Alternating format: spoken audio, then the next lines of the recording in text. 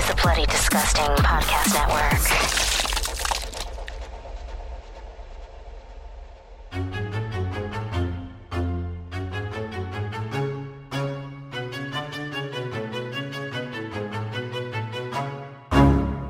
We're gonna carry on and plan the sequel, because let's face it, baby, these days, you gotta have a sequel.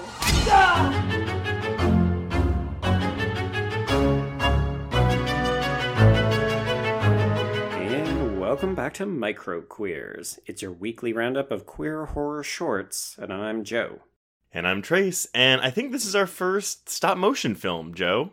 Is this true? Yeah, we've covered a couple of, well, at least one, maybe two animated ones. Yeah. And, we're talking about Daniel Sterling Altman's Hi, It's Your Mother. Which is a bit horror light, correct? Oh, 100%, yeah. Like, this barely gets addressed as a horror film, apart from the fact that it's a little horrifying to see a claymation figure spouting blood. I will say that the gore effects are quite good. The blood animation, especially when she's laying on the ground at the end, like, with just bleeding profusely out of her finger stump. Mm-hmm. It's a pretty good animated sequence.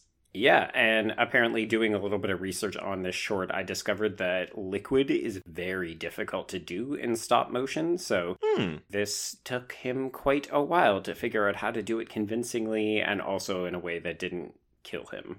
Oh, I'm sure. Well, okay, so what brings this short our way then, Joe? So there's some pretty explicit queer content here. A little bit. We mean explicit in both senses of the word. This is true. And maybe I'll just start with the logline in case people haven't had a chance to watch it. And of course, you can always find the link to the short in the show notes. Mm-hmm. So the short is when Lisa, while handling a sharp knife, gets a call from her dreaded mother nagging for a visit. Frustration gets the best of her and digits are severed.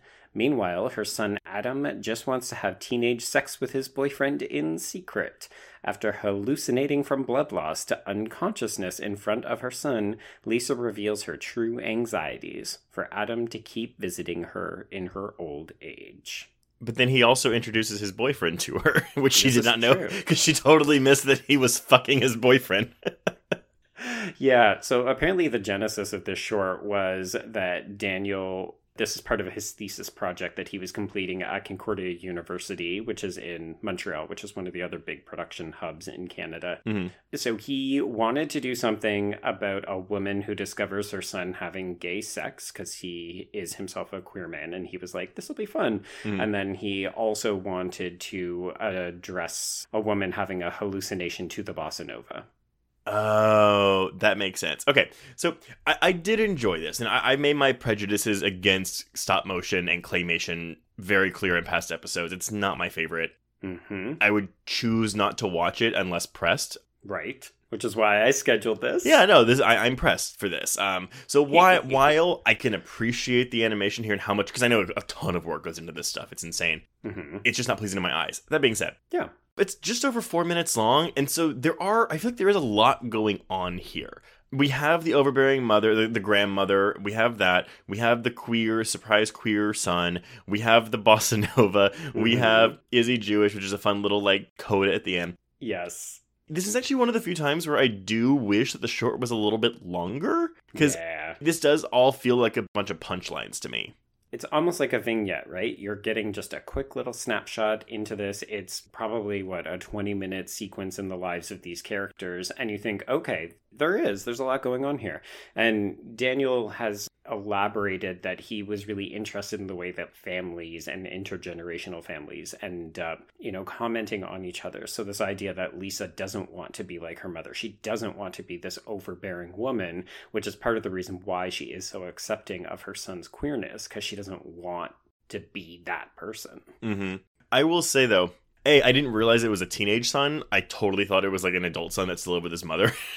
I don't know why I thought that.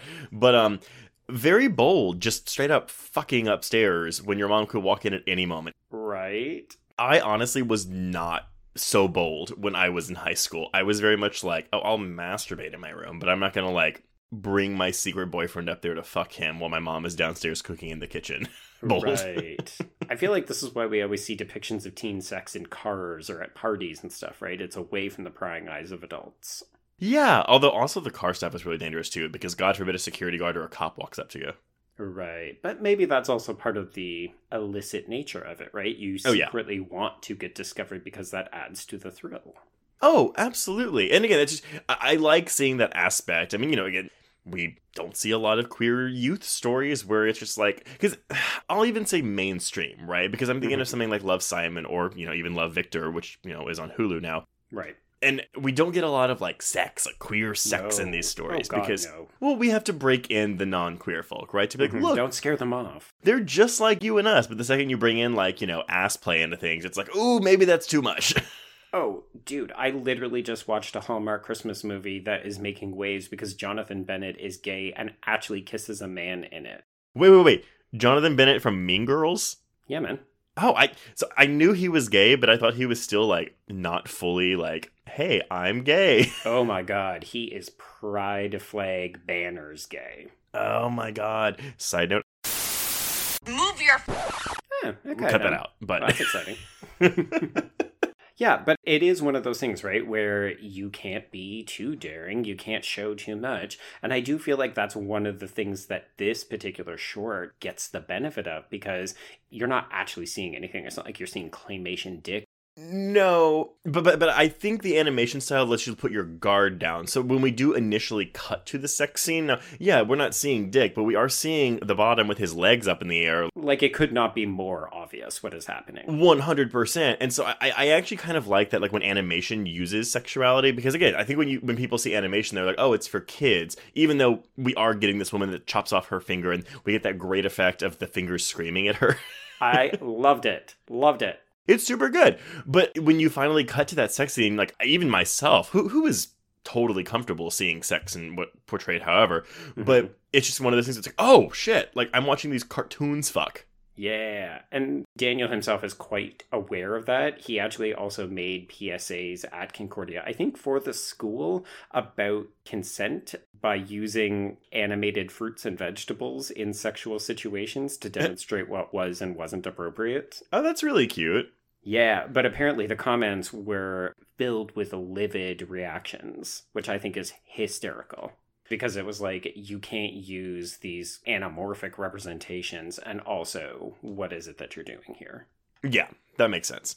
I did walk away, though, enjoying this short. Much like the short we did, not last week, because we skipped micro quiz last week, but 2 weeks ago with Daisy, right. I do wish there was a bit more here for me to latch onto. It was cute, I got a good laugh out of it. Again, the coda with, is he Jewish? Because, again, that's the thing, right? Where it's like a Jewish mother cares more about her child's partner being Jewish than what gender they are. Right. Love it. It's tricky, because I definitely sympathize why you might want a little bit more. I can tell you that this short, for just under 5 minutes, 4.5 minutes, it took him 8 months from pre-production to final output. Jesus Christ. Shooting itself took 3 months. I mean, I don't know much about the animation. So I know what I saw for Nightmare Before Christmas, where it's like, oh, we pose everything, take a picture, move it just slightly, take a picture, and you're doing 24 frames per second. So again, multiply that times the number of seconds in the movie, which is why that movie is 75 minutes long. Mm-hmm. So I'm sure that the process has evolved since the early 90s with Nightmare Before Christmas. I mean, obviously it has. But still, you're doing this on a shoestring budget without any, studio backing. Yeah. Right. He's basically making this in his backyard. Yeah.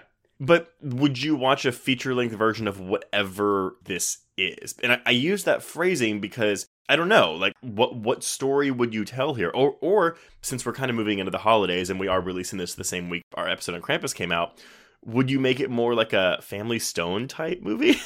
Yeah, I was thinking that you could have a lot of fun if you adopted some Peter Jackson, early Peter Jackson principles here. There's a stop motion sequence in Brain Dead, which I know, again, not your favorite film, but there could be a lot of potential about this horrible mother that Lisa hates coming to visit for the holidays and also trying to keep the secret boyfriend secret. I could see that. I mean, again, my issues with Brain Dead / Dead Alive. Is it called Brain Dead over there for you? It is. Yes. Okay. Yes. I mean, I knew in New Zealand and whatever it's Brain Dead, but I didn't know if it was also there in Canada. I really have an issue with Peter Jackson's filming style in that movie because it's just too much. But also kind of borders. on the claymation stuff. Again, it's a visual style that doesn't work for me, and that's just my own. That's my own thing to overcome. I actually do kind of like that, though. Yeah, like, evil mother comes home, is overbearing on her daughter, and then, like, you know, gets the shock of her life when her grandson turns out to be gay. Maybe she walks in on him fucking his boyfriend. Right, yeah. And various appendages still get cut off. Oh, yeah, and she'll eat him and, like, birth him and whatever. It's gonna be really gross and icky, and there's a lot more. A demon-fighting priest. Right, there we go. We solved it. Well, okay. Well, listeners, let us know what you thought of Hi, It's Your Mother. Again, a lot going on here, so I'm very intrigued to see what y'all think of this. But on that note, I think we can cross out Hi, It's Your Mother. Yes, and cross out microqueers.